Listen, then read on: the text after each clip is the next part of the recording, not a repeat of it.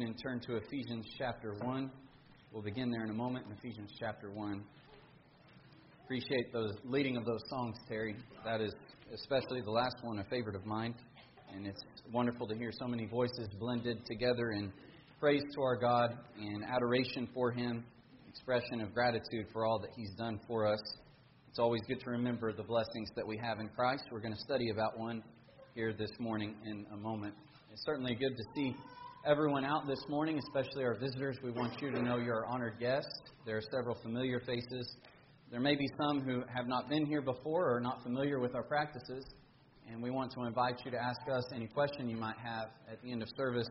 We would love to be able to study God's Word with you. It's our goal here at 84th Street Church of Christ to do all in accordance with the will of God as we submit to the authority of our all-wise King. And so we seek to be able to give an answer. We don't do anything that we don't feel like Scripture doesn't authorize. And so there may be some of those questions, and you'd be a friend to bring any expressions of concern to our attention, and we'd love to study with you and talk about those things. It was especially a treat for me this morning to be able to hear my dad break unto us the bread of life. I got to listen to sermons like that my whole life growing up, and I don't take it for granted. I can never express enough in words that are aptly enough describe my appreciation for my dad and his work in the kingdom, and for my mom and her support of him as they raised us kids to fear the Lord.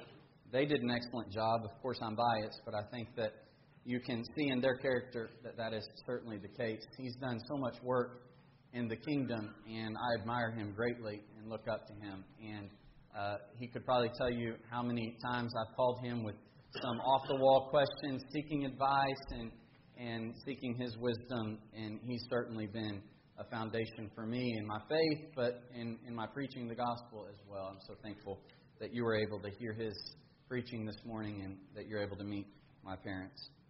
In Ephesians chapter 1 and in verse 13, the Apostle Paul speaks of one of many of the spiritual blessings he enumerated in this passage. We passed over it the Wednesday in our study of it, not giving it the kind of detail that I think that it deserves, and we're going to do that this morning. He says in verse 13, "In him you also trusted after you heard the word of truth, the gospel of your salvation, in whom also, having believed, you were sealed with the Holy Spirit of promise, who is the guarantee of our inheritance until the redemption of the purchased possession to the praise of His glory." You know, something that we like to talk about as Christians is having confidence in our standing with God, having confidence in being a member of His family, having confidence in our inheritance, having confidence that we are right with Him. And the book of Ephesians really details and outlines some things that provide us that kind of confidence. And it's an important discussion because God wants us to have confidence. In 1 John, he said that he wrote these things that the people that read it might know that they have eternal life, that they may continue to believe and continue to have that confidence standing with God. But sometimes confidence is sought in foolish ways. And I think that a passage like this, as it offers confidence, can actually be misapplied and misunderstood and misused. And people can try to gain confidence from it, but oftentimes the confidence they find is not true confidence. And we need to make sure we understand what kind of confidence is provided for us by the Scripture, especially in these verses that Paul writes to the Ephesians.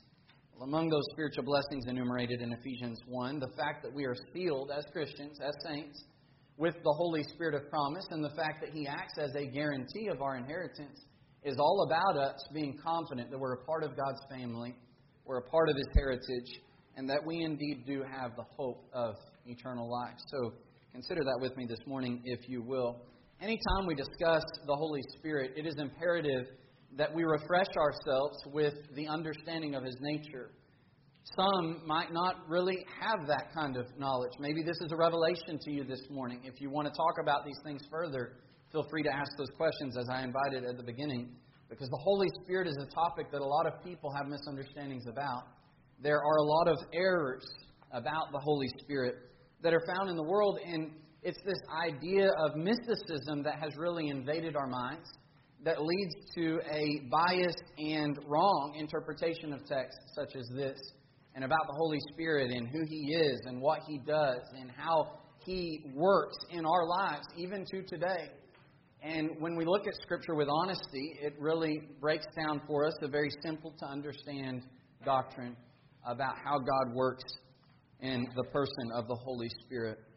And that's the first essential point to note, that the Holy Spirit is indeed a divine person. There are many places that we can go to discuss the divine personhood of the Spirit. I think John chapter 14 is an effective one, where Jesus, nearing the end of His ministry, is having His final in-depth conversation with His disciples, His apostles, is the context. He's speaking to apostles here in John 14, 15, and 16.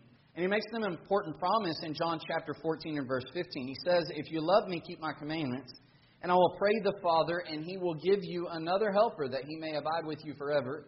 The Spirit of truth whom the world cannot receive, because it neither sees Him nor knows Him. But you know Him, for He dwells with you and will be in you. I will not leave you orphans, I will come to you." I want us to notice in verse 18, the promise is central to the fact that while Jesus is going away, He is telling them He'll still be with them. But He won't be with them in this bodily, corporeal presence. He's not going to be with them personally as He was in His ministry. He is certainly going away.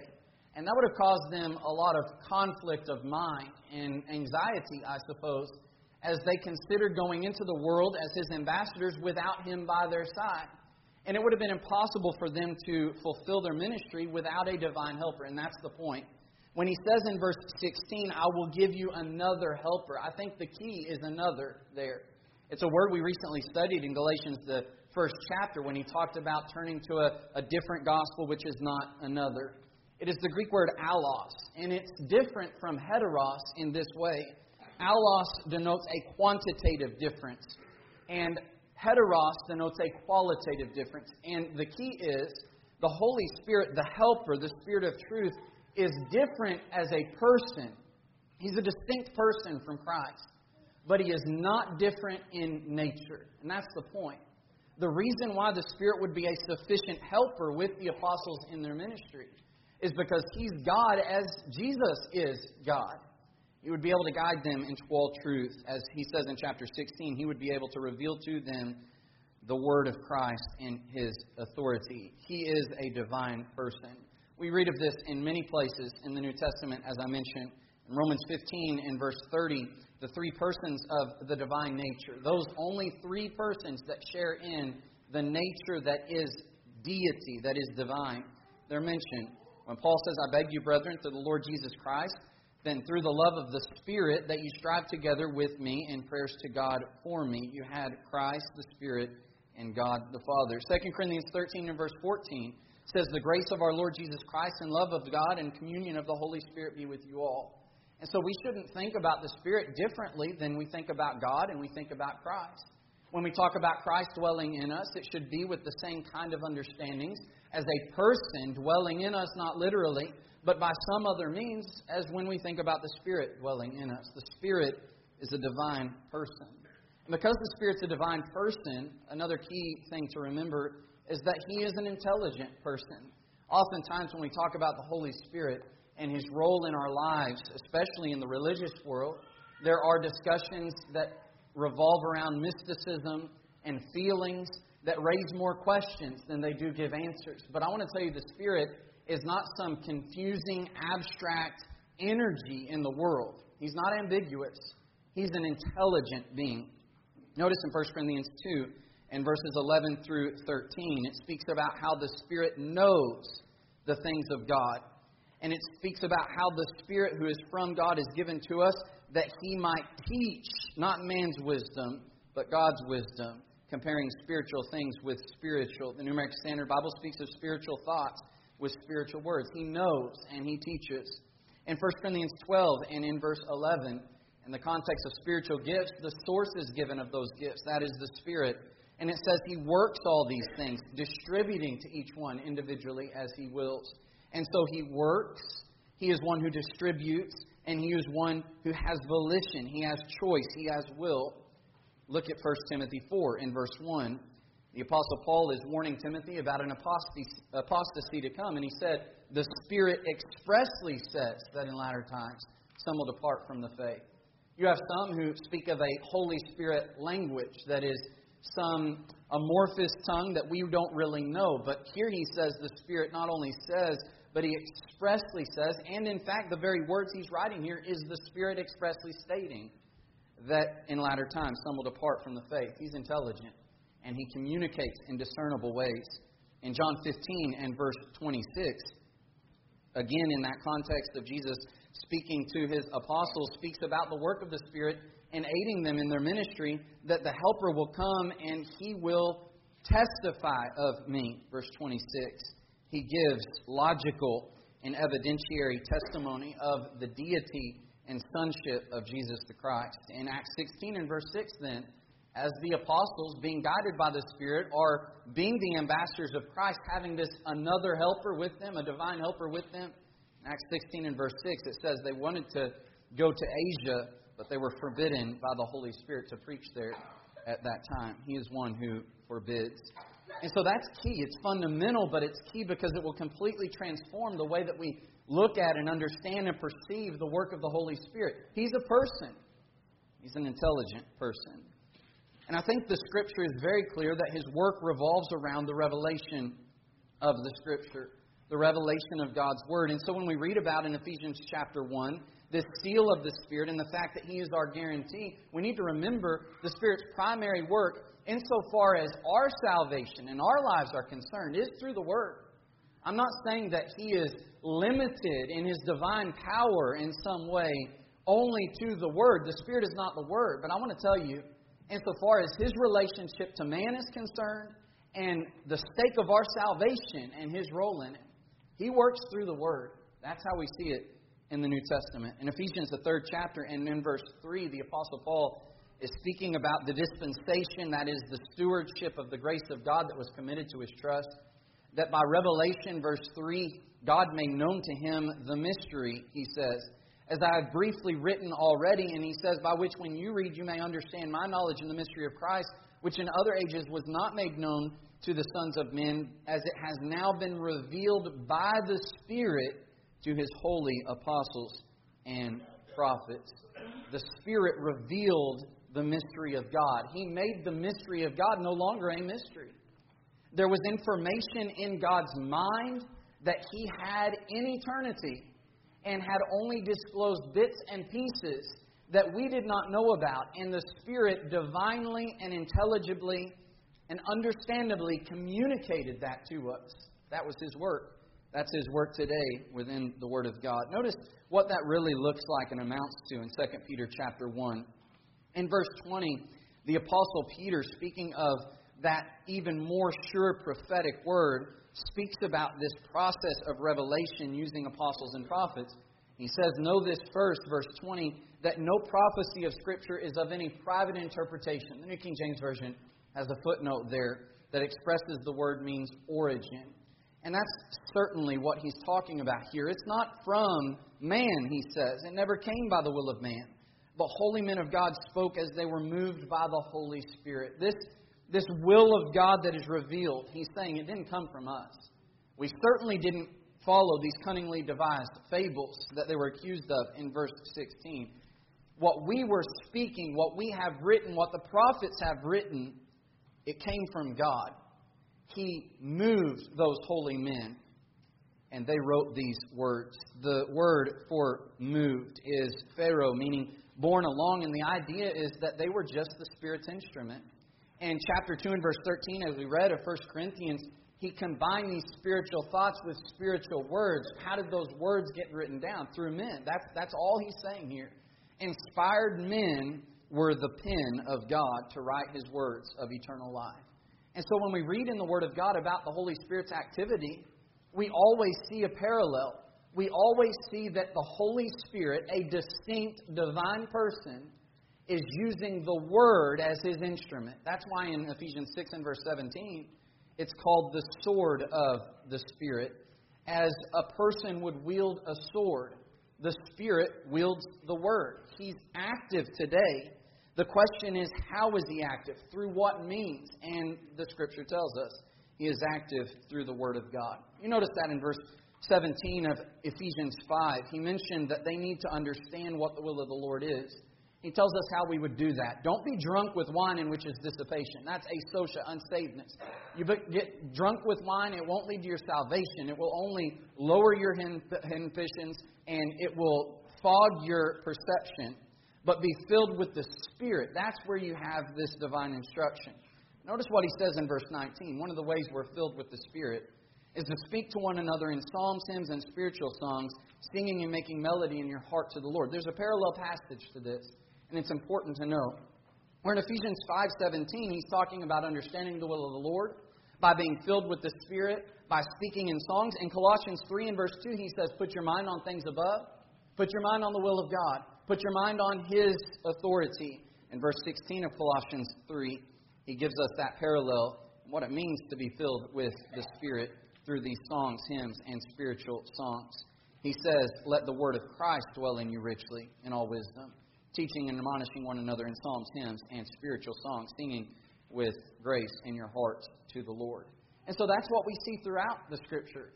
In John 16 and in verse 8, for example, the Spirit's work is revealed by Jesus, and He says when He comes, He will convict the world of sin. He convicts the world that they are in their sins and that they're in need of salvation. Notice the elders' work in Titus 1 and verse 9. They're to hold fast the faithful word. Why? That He may be able, by sound doctrine, found in that faithful word, to exhort and convict those who contradict. That'll teach us to think a second before we rebel against the convicting words of an elder of a congregation. So that's the Holy Spirit convicting through the Word of God. Or, for example, in Hebrews 10 and in verse 15, in a context speaking of the all-sufficiency of Christ's sacrifice, that the blood of bulls and goats, it was not sufficient, and in fact, that old law is done away with because the sacrifice that was sufficient to end all sacrifices came. And what the Hebrew writer does is he says, the Holy Spirit witnesses to us also. For after He has said before, this is the covenant that I will make with them after those days, says the Lord, I will put my laws in their hearts and in their minds I will write them. He adds, their sins and their lawless deeds I will remember no more. Now where there is remission of these, he says, there is no longer an offering for sin. He's quoting from what the Spirit had revealed through the pen of Jeremiah in Jeremiah chapter 31. And there's something also interesting to note, that the Spirit is witnessing to the validity of Christ's sacrifice, but also the necessary conclusion, the necessary implication, the necessary inference that His sacrifice being sufficient, where all sins are forgiven and remembered no more, means there is no need for any more sacrifice. Do you understand that?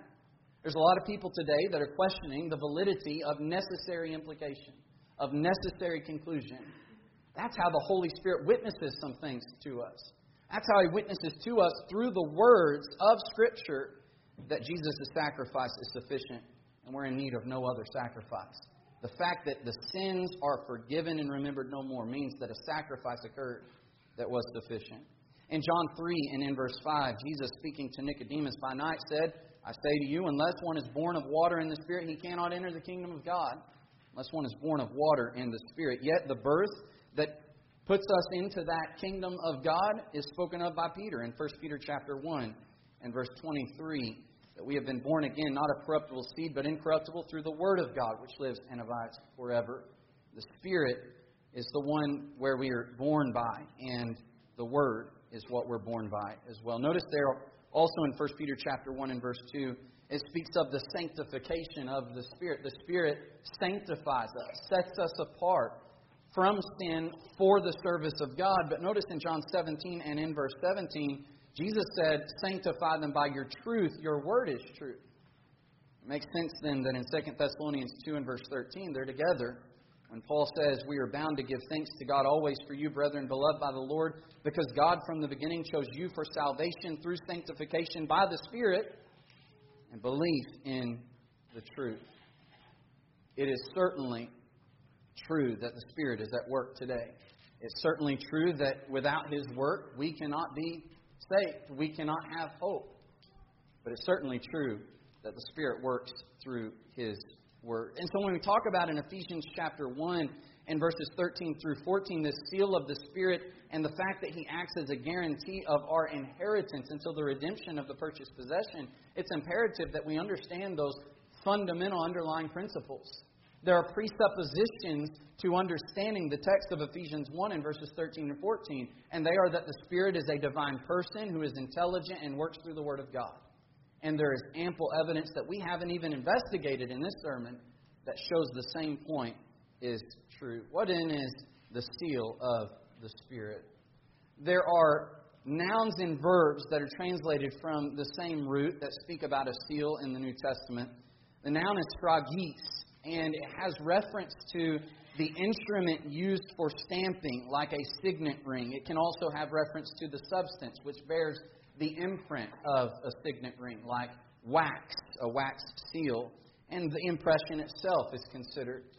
But figuratively, and what all of those things always had to do with was confirming something, to authenticate something, to attest to something, to confirm something, and certify something is true. When the king gives a word, he puts a seal on it, and you can trust, as it has the king's seal, it bears his authentication, certification, his authority. It carries weight, in other words.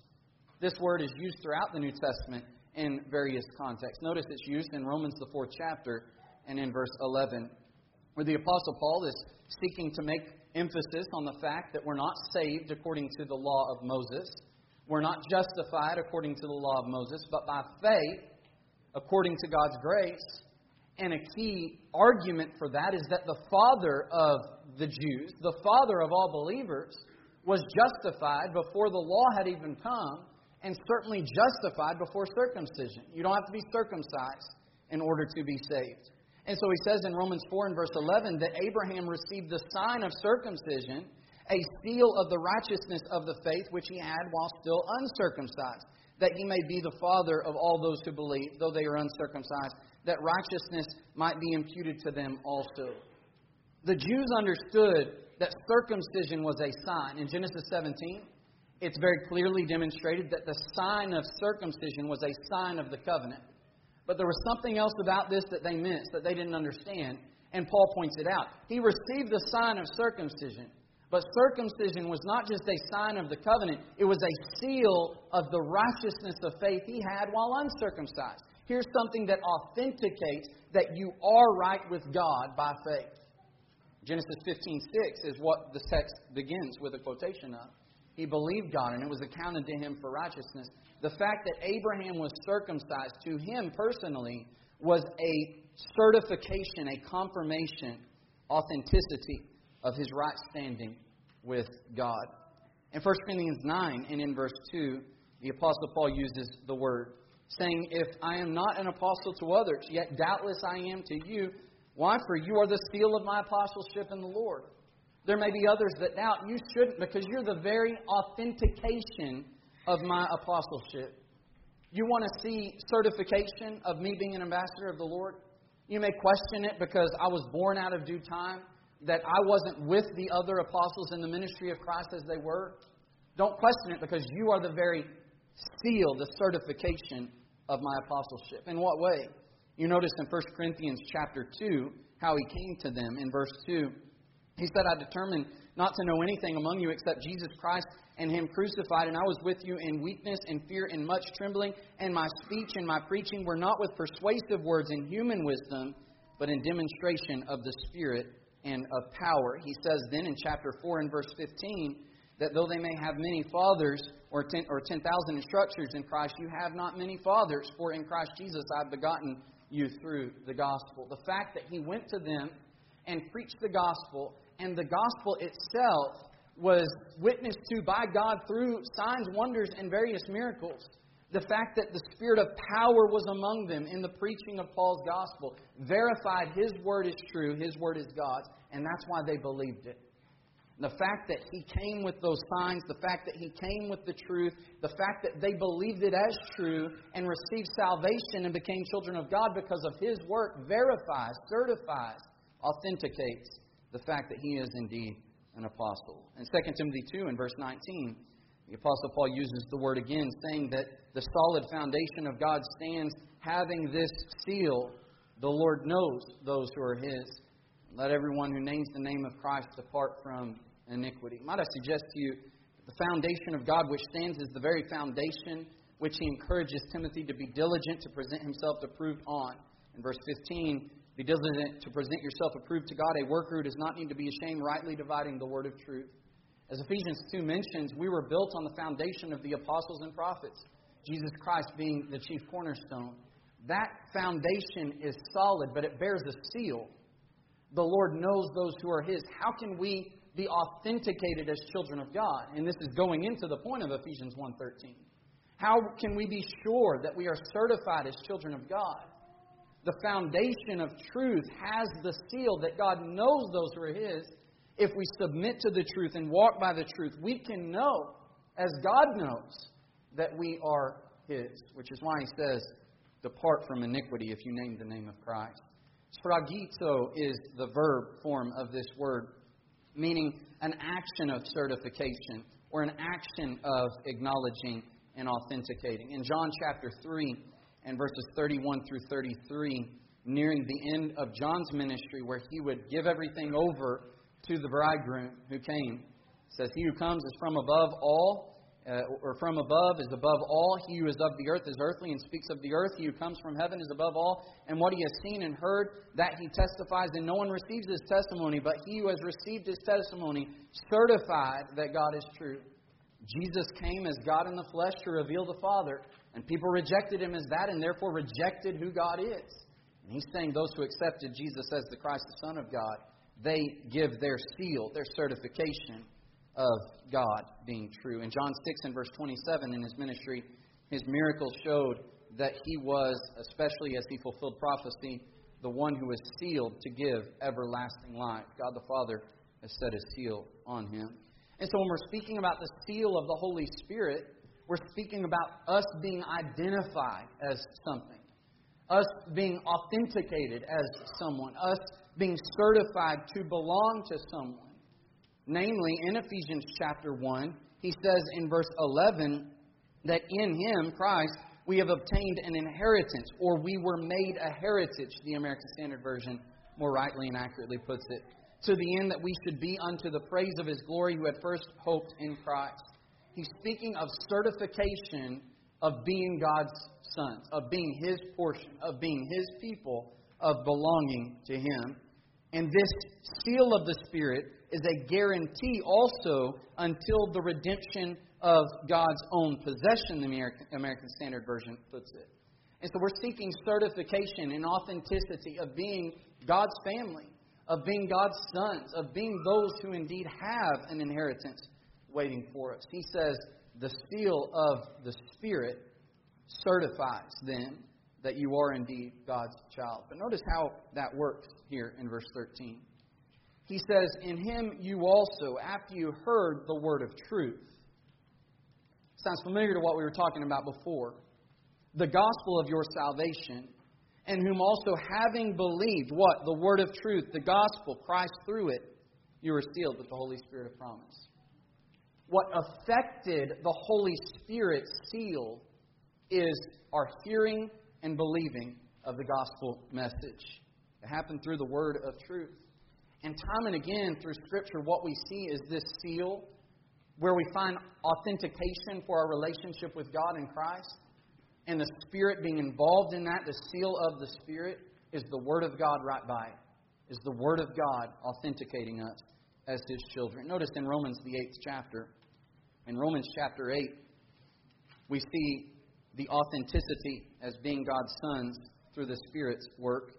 Noting first in Romans 8, Spirit is really referring to three different things. It could be the Holy Spirit, it could be the man's spirit, and it could be a disposition. But I want us to notice something important beginning in verse 1. He says that we have no condemnation in Christ Jesus for those who do not walk according to the flesh, but according to the Spirit. Notice verse 2, for the law of the Spirit of life in Christ Jesus has made me free from the law of sin and death. What is a law associated with the Spirit which frees us from sin and death? It's that gospel of Christ. That is the power of God of salvation, Romans 1 and verse 16. And that's important to remember throughout this text because man's spirit needs to be subject to the Holy Spirit through the gospel, and it provides us the blessing that we read of in verses 12 through 17. He tells them as those who have been added to Christ Jesus, who are walking according to the Spirit and thus given life and vitality to serve God, that we're not debtors to the flesh to live according to the flesh. For if you lived according to the flesh, you will die. But if by the Spirit you put to death the deeds of the body, you will live. For as many as are led by the Spirit of God, these are sons of God. And he explains why. For you did not receive the spirit of bondage again to fear, but you received the spirit of adoption, by whom we cry out, Abba, Father. That's that disposition. You're not a slave that fears, but you are now one who joyously rejoices and calls on your Father. And how do you know? Verse 16. The Spirit Himself bears witness with our spirit that we are children of God. When the Holy Spirit directs us through the law of the Spirit, the gospel of Christ, the Word of Christ, and our spirit submits to His teaching, those two things attest to the fact that we're a child of God. We have done what He's told us to do and are therefore those who belong to Him. I want us to notice something else, though, in this very text. He says in verse 17, if you're children, then you're heirs. You're heirs of God and joint heirs with Christ. He places a condition upon it. Yes, your spirit bears witness with the Holy Spirit that you're children of God, but he says, if indeed we suffer with Him, that we may also be glorified together. I believe that there's a work of the Spirit in this as well. And the Scripture bears witness to that. Look at 1 Peter chapter 4. He says, if you suffer with Him, and that's key. He's not preaching asceticism. He's not saying you can know you're a child of God if you hurt yourself, you deface your body, if you neglect your body with some other thing. He's saying you know you're a child of God if by submission to Christ's teaching, if by submission to the Spirit's teaching, you are therefore in fellowship with the sufferings of Christ, as Paul wanted in Philippians chapter 3 and in verse 10. If, that's the condition, you suffer with Him. I know I'm a son of God through submission to the Spirit's teaching, and that will involve a submission to the Spirit's teaching to the point of suffering. Notice in verse 12 of 1 Peter chapter 4, he says, do not think it strange concerning the fiery trial which is to try you as though some strange thing happened to you, but to rejoice to the extent that you partake of Christ's sufferings, that when His glory is revealed, you may also be glad with exceeding joy. If you are reproached for the name of Christ, blessed are you, for the Spirit of glory and of God rests upon you. On their part He is blasphemed, but on your part He is glorified. In what way does the Spirit of glory and of God rest upon you? Throughout the entirety of this context, he is speaking about suffering for doing good. And that blessedness is the same blessedness that Jesus spoke about in the Sermon on the Mount, in the Beatitudes. Blessed are those who hunger and thirst for righteousness, they shall be filled. Blessed are you when they persecute you for my name's sake. The prophets were as well. The fact that we're suffering, not just period, but for doing the will of God, certifies that we're right with Him, that we're His children. Not for suffering for any reason. Notice in verse 15, let none of you suffer as a murderer, a thief, an evildoer, or a busybody in others' matters. If anyone suffers, though, as a Christian, let him not be ashamed, but let him glorify God in this matter. When we submit to the Spirit's teachings, we're verified as children of God. When we continue to submit to the Spirit's teachings, no matter what suffering may come as a result of it, certainly we're identified with God. In Christ, with His Word, we are children of God. Scripture also speaks about this verification of being God's child through the Spirit's work. In Titus, the 3rd chapter, and in verse 5. We see something at work here with the Spirit's work through the Word that verifies our connection with God in Christ. In Titus chapter 3 and verse 5, he explains that it's not by works of righteousness which we have done, but according to His mercy He saved us through the washing of regeneration and renewing of the Holy Spirit. Now, that's parallel with John 3 and verse 5, being born again of water and the Spirit.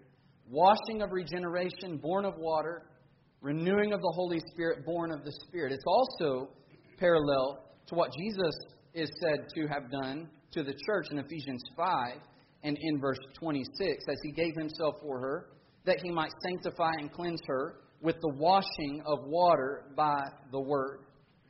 In Romans chapter 6 and in verse 4, it speaks about our baptism with Him. And as He was raised, we were raised to walk in newness of life. What did the Spirit have to do with that? The Spirit told us what to do. And when we did it, we were born of the Spirit. Or as 1 Peter 1 tells us, as we talked about before, that we were born of that incorruptible seed through the Word of God, which lives and abides forever. That happens in baptism, where there is a renewing of our spirit, and it happens day by day, 2 Corinthians chapter 4 and in verse 16, through the renewing of our inward man. Notice in chapter 4 of Ephesians, that continuing thought of the Spirit's work, and the fact that He is a seal of our inheritance, of us being children of God. In Ephesians 4 and verse 17, he contrasts the way the Gentiles walk with how the Christians had learned in Christ to walk, that they put off the old man with the former lust and be renewed in the spirit of their mind and put on the new man. How does that work? You're renewed in the spirit of your mind as you take on the Spirit's direction and instruction, as you submit to His teaching. And notice as he goes on, he talks about putting away lying, but speaking the truth. Change your character as you're renewed in your mind to submit to the Spirit's work. And notice what he says in Ephesians 4:30. Do not grieve the Holy Spirit of God, by whom you were sealed for the day of redemption. When we submit to the Spirit's teaching, when we have our mind changed and our actions changed accordingly, we bring glory and joy to the Holy Spirit who has sealed us for that day of redemption. And lastly, in Galatians 5, we read of the fact that when we bear the fruits of the Spirit, we show our connection with Him. Notice in Galatians chapter 5 and verse 5, he says, we through the Spirit eagerly wait for the hope of righteousness by faith. I believe that a better reading of that is we through the Spirit by faith eagerly hope for the hope of righteousness. Wait for the hope of righteousness.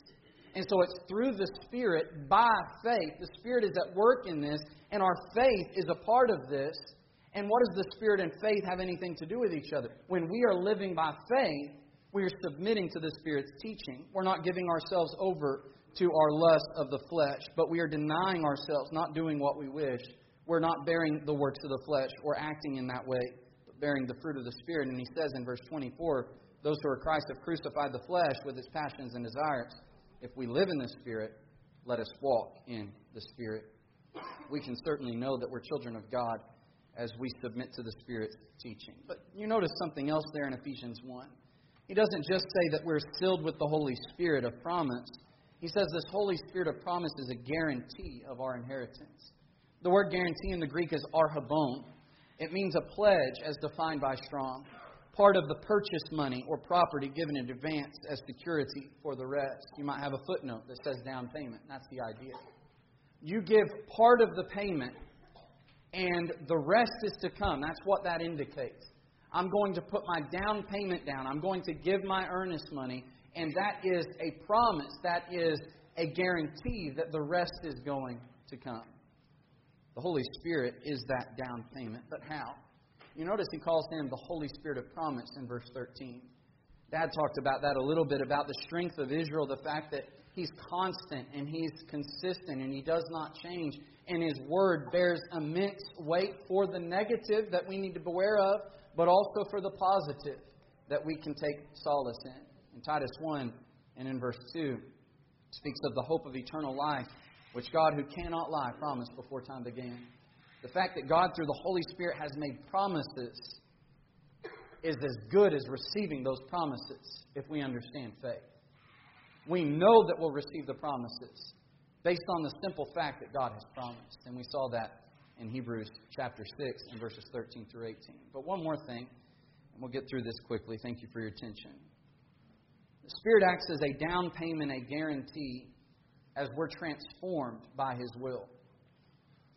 In 2 Peter 1 and verse 4, we recently studied about how those promises lead us to participation in the divine nature. That is that transformation Aaron talked about in class this morning. This is what you were, and by God's power and His grace and His love, this is what you are and are to grow in and continue in. Be strengthened with His Spirit by might in His inner man, Ephesians 3 speaks about. We are promised to be participators in the divine nature, to be changed in our inward man. Notice in 2 Corinthians chapter 1, in verse 22, When the Apostle Paul is showing the validity of his apostleship to people who are doubting based on the false teachers' erroneous claims, he says in verse 21 of 2 Corinthians 1 that He who establishes us with you in Christ and has anointed us is God, who also has sealed us and given us the Spirit in our hearts as a guarantee. Sounds a lot like Ephesians 1 in verses 13 and 14. I think there's a reason for that. The fact that through the Apostle Paul's teaching, they were added to the body of Christ, certified to be God's children, given the down payment, a guarantee of their inheritance in the Spirit. And the fact that Paul and the other apostles are partakers of those same things, it shows that these other people, they're false apostles. They don't have the track record that Paul has. They don't have the things that Paul would go on to reluctantly boast in chapter 11.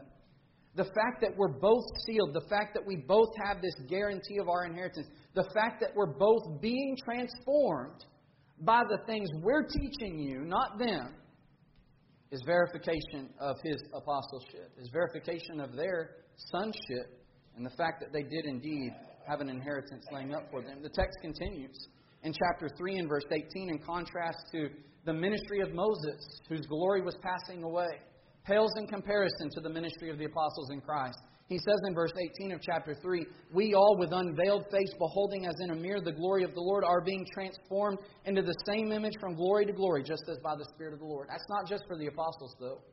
Continues in chapter 4, in verse 4, speaking about the light of the gospel of the glory of Christ. Some don't want that to shine on them. That's exactly what the apostles were commissioned to do. To have the light of the knowledge of the glory of God shine forth in the face of Christ. But what does that affect? What does that do for these people? In verse 12, he says, death is working in us apostles. He says, we have this in earthen vessels. The excellence of the power may be of God and not us. And so death is working in us, but as we preach the gospel to you, and we're dying daily for it, life is working in you. We're being transformed from glory to glory. But you also, as we preach to you, and as you accept the gospel as true, and you submit to it, life is working in you. And then he has confidence. Why do you keep speaking this if you're in pain and suffering? He says, we believed and therefore we spoke, knowing, verse 14, that He who raised up the Lord Jesus will also raise us up with Jesus and present us with you. Why do you know that? Why are you confident in that? Because life is working in us. And that's what he goes on to indicate in verse 16. Notice, we do not lose heart. Even though our outward man is perishing, we're dying, life is working in you. We're going to speak because we believe, even though we're suffering, our outward man is perishing. We don't lose heart, though, because our inward man is being renewed day by day. Our light affliction, which is but for a moment, is working for us a far more exceeding and eternal weight of glory, while we don't look at the things which are seen, but at the things which are not seen. For the things which are seen are temporary, but the things which are not seen are eternal. And there is no division going into chapter 5. What I'm looking at is that glorious hope of an eternal abode. This house, this tent, it's going to be destroyed. But we are confident because we know we have a building from God, a house not made with hands, eternal in the heavens. For in this, notice, we groan, earnestly desiring to be clothed with our habitation, which is from heaven. If indeed, having been clothed, we shall not be found naked. For we who are in this tent groan, being burdened, not because we want to be unclothed, but further clothed, that mortality may be swallowed up by life. Notice here, now He who has prepared us, He's prepared us for this very thing, is God, who also has given us a Spirit, or the Spirit, as a guarantee. What's that guarantee? What's that down payment? It's part of this preparation. It's part of this preparation for the transformation into that glorious image of Christ. We don't know what He is, 1 John 3. But we know that when He appears, we shall be with Him, for we shall see Him as He is. What's that down payment? What gives Him so much confidence? Life is working in us. Our inward man is being renewed day by day. This is just light affliction, and what it's doing as we submit to the Spirit's teaching is it's working toward us that exceedingly eternal weight of glory. I'm being transformed in my inward man. And so I have no doubt if I can be transformed into the image of Christ spiritually now, that God can change my body in the end. He can give me that glorious immortality, that glorious home in heaven, that inheritance which is incorruptible and undefiled, that is reserved in heaven for us and does not fade away. You see that? If you're transformed now, if you're changed completely now, if you're bearing the fruit of the Spirit now, if you're walking according to the Spirit's teaching now, you're a completely different person, a changed person. You're bearing the image of Christ in your inward man. God's going to be able to change you in the end. That's the down payment. That is the first payment of the rest that is to come. Which is why he words it this way in Ephesians, the first chapter, and in verse 14. He's the guarantee of our inheritance until the redemption of the purchased possession to the praise of His glory. He's purchased us, and we belong to Him. Not in this state, though. We belong to Him, and people can tell that by the renewal and the transformation of our inward man. By our bearing the fruit of the Spirit, living sanctified and holy lives. They can tell through those works that we are the children of God, but not by looking at our flesh. Oh, we belong to Him now. We don't belong to Him for eternity in this corruptible form. But this redemption and this transformation inwardly verifies, it certifies we're His, and it acts as that guarantee that we will be in heaven with Him for eternity if we continue in this state. We will be changed immensely. All the pain and all the sorrow, all the tears, all the anguish, all the struggles and frustrations of this mortal body will be no more. And you had better believe that, because if God can change you, if His power is sufficient to change you inwardly, then why would we ever doubt that He could change us in our body for eternity? We have immense confidence as His children. We have so much to be thankful for, and we have no reason to doubt. And if we ever do fall into those doubts, we have every tool we need to get out of them and find confidence and assurance in Christ. But it's not through some feeling. It's not through some abstract energy or power that the world talks about. It's through the Word of God, the sword of the Spirit, through knowing God's will, doing God's will, and trusting that when He promises, it is certain. We want to offer you that invitation to find that certainty this day. If you have not obeyed the gospel, we urge you to do so before it's too late. That's part of that certification. If you have not believed and been baptized for the remission of sins, you can't say you have confidence you're a child of God. That's what Jesus said is necessary to do to be added to the body of Christ. But we can help you with that this morning if that is a desire that you have. If there's any other spiritual need, we urge you to come forward while we stand and sing.